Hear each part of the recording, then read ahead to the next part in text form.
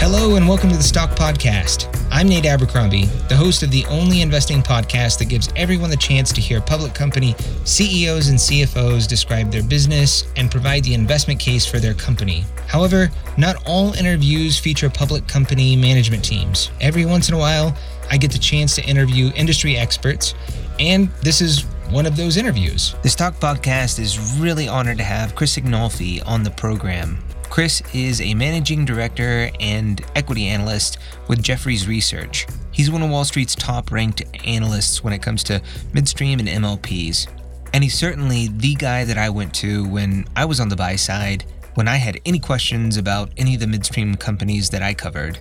He's one of the most thoughtful people that I've ever met on Wall Street, and he's certainly one of the most well-spoken people that I've met within the industry.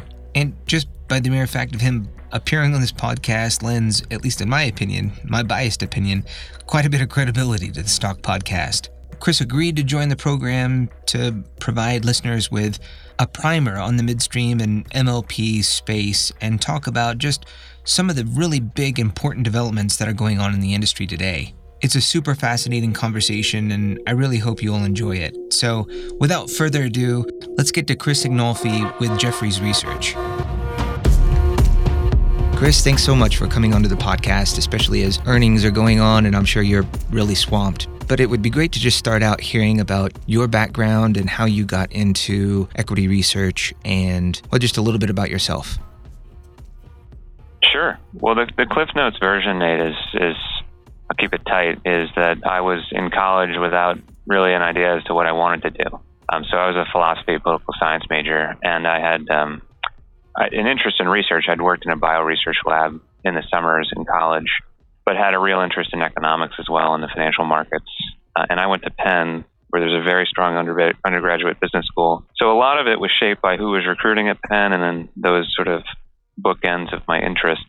And I had a couple fraternity brothers that had gone into research, equity research, and based on their experiences, thought that might be a great place to start a career. And so I was fortunate enough to interview and get a position with UBS.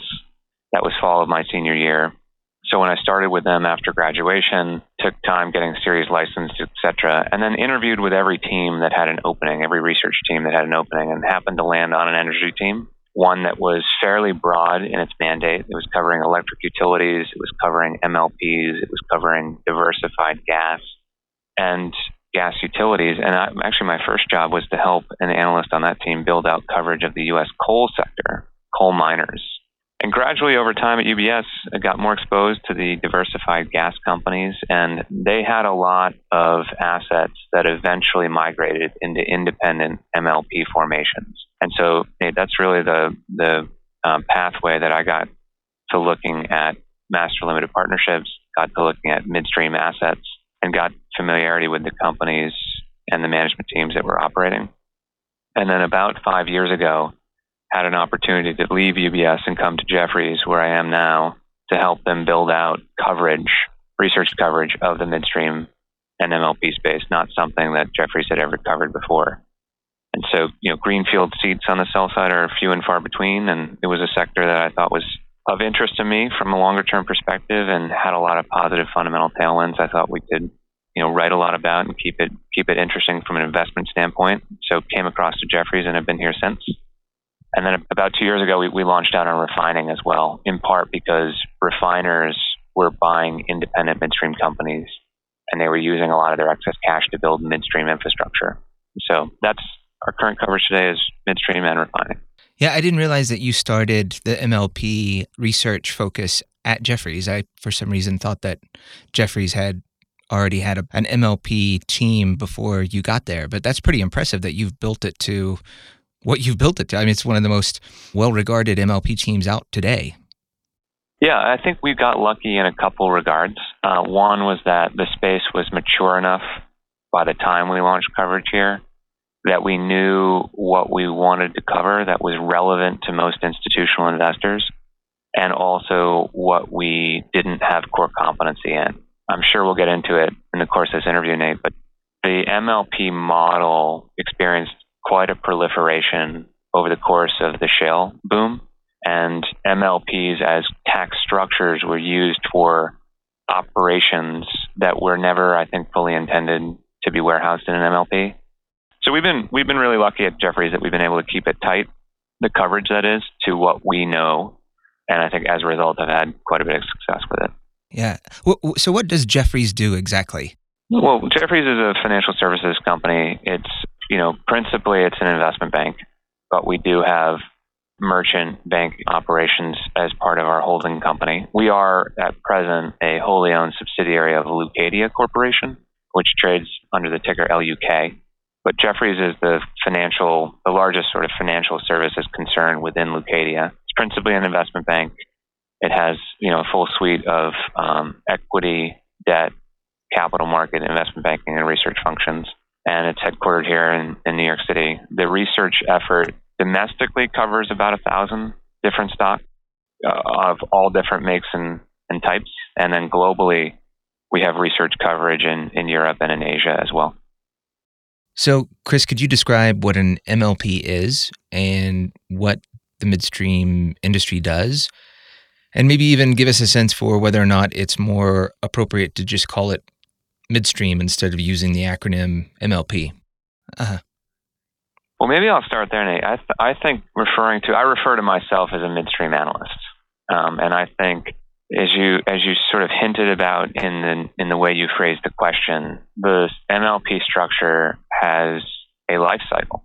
The nature of how the companies themselves are structured and how those structurings put financial pressure over the course of time that is different than a normal company simply means that it has a bit of a predetermined life cycle. And we are now at the later stages for many companies of that natural, useful life. And so what we've seen the last 5 years or so is companies that were very early to MLP formation moving back towards traditional C corporation configuration. The assets have remained the same. And when you think about midstream assets, Nate, what we're talking about principally are pipelines, storage assets, terminals, mostly related to hydrocarbons in this country. So natural gas liquids, crude oil, refined product, and then bulk, which is typically coal and other energy products. And then there's the infrastructure associated with that. So, shipping companies can be in the midstream vertical, although I tend to think of them as shipping. And then there's the distribution companies, propane distributors, and the like. So that's the midstream space. The assets were the same, principally speaking, 20 years ago that they are today. They were moved and migrated into MLP structures, and they are now migrating away. So we refer to it as midstream space, but a lot of folks still refer to it as MLP, and there are still a number of MLPs out there. You mentioned the MLP life cycle. What do you mean by that? And could you also help us understand why a company would elect an MLP corporate structure as opposed to a corporation? So I think the life cycle is driven by the structure, and so maybe it's most helpful to think about what is the structure of an MLP vis-a-vis what you might think of or your listeners might think of as a normal company. And an MLP, the singular benefit of an MLP is that it's a partnership. It's a company who is electing for U.S. tax purposes to be listed as a partnership and treated as such. And so it's not paying U.S. corporate income taxes. The partners themselves are responsible for their proportional share of the earnings of the company, and that's where you'll frequently hear reference to K1 filings. Yeah. So if you own equity interest in one of these master limited partnerships, you'll receive a K1, which will showcase to you your proportional interest in the earnings of the company, which you will then have to report on your own taxes and pay tax on, at your own rate. But because they avoid taxation at the corporate level, it's more economic, it's more efficient from a cash perspective. And so they can pay out distributions to their unit holders that are more elevated than a traditional company would that would have to reserve for tax. And those distributions themselves are largely avoid tax because they're treated as in many instances, as a return of capital. And so they're attractive if you own them and you're interested in an income stream. But as a result of all that, they are structured such that the controlling entity, often referred to as the general partner, has the responsibility of control over the assets of the company. And so you sacrifice, if you're a shareholder in a normal company, that company is going to be run by a board of directors, and you're going to have the opportunity through annual elections to shape that board. Yeah, you may have seen, activist investors get involved in some very high-profile companies, reshape the board, as a result, reshape the strategy of the company. With a master limited partnership, if you own units in the limited partner, you don't have the ability to reshape the board. You don't have a real ability to shape over the course of time what it is the general partner is going to do strategically with the assets of the company, or what it's going to invest in, what it's going to divest. You're really putting a lot of faith in that general partner community. And so you're doing so because it's tax efficient and there's a significant income component to it, which is also tax efficient, but you're giving things up along the way.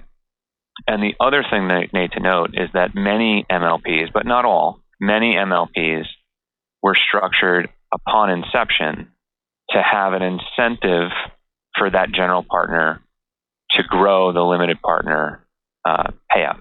So if on an IPO, for example, if I'm trying to convince you to buy into a limited partner structure where you're going to give up the ability to have any say in the control of the business, a way to maybe convince you to do that is to have a structure in place whereby the general partner is incented to grow your payout.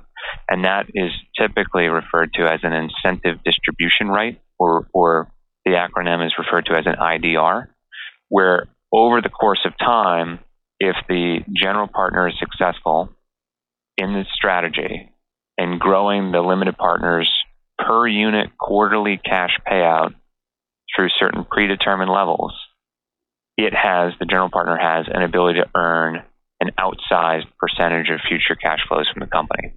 And so think about it simplistically, it's a graduated tax scheme. And so in effect... What do you mean by that, a graduated tax scheme? Well, so if you take a look at it, if you look at the U.S. as a personal investor, right, the more money you make, the higher tax bracket you're in, and the more taxes you owe. In effect, an MLP, a limited partnership, can be thought of as having the same thing. The more successful it is, as it pertains to the limited partner quarterly cash distribution, the more of the partnership's cash incrementally over time it has to share with the general partner. And so a general partner typically has 2% of the book equity position in the company, but in the terminal state, it will be earning 50% of all incremental cash distributed from the company. And so that's why I talk about life cycle, because up until the end of last year, the corporate tax rate in the U.S. was 35%. And so if you took assets from a corporation paying 35% corporate tax rates and move them to an MLP and they're suddenly not paying corporate tax rate, there's a significant advantage. But if that company then grows and grows and grows over the course of years and decades and is suddenly paying 50% of its marginal earnings, marginal cash outlay to its partner, it's actually in the terminal mature state, perhaps in a worse situation than its taxable peer that never became an MLP. And so that, in large measure, shapes the time cycle, the life cycle of the MLP. And some companies had simply grown to be too large, and they were so mature into that IDR sharing agreement with the general partner that they were rendered non-competitive relative to their peer group. And that's the breaking point that's caused a lot of very mature MLPs to pivot back to being C Corps. If you'd like to continue listening to this interview, you'll need to become a member. To become a member, visit the website at thestockpodcast.com. Members have access to all full-length episodes. So go to the website, thestockpodcast.com, and click membership at the top. And with that, take care and good luck with your portfolio.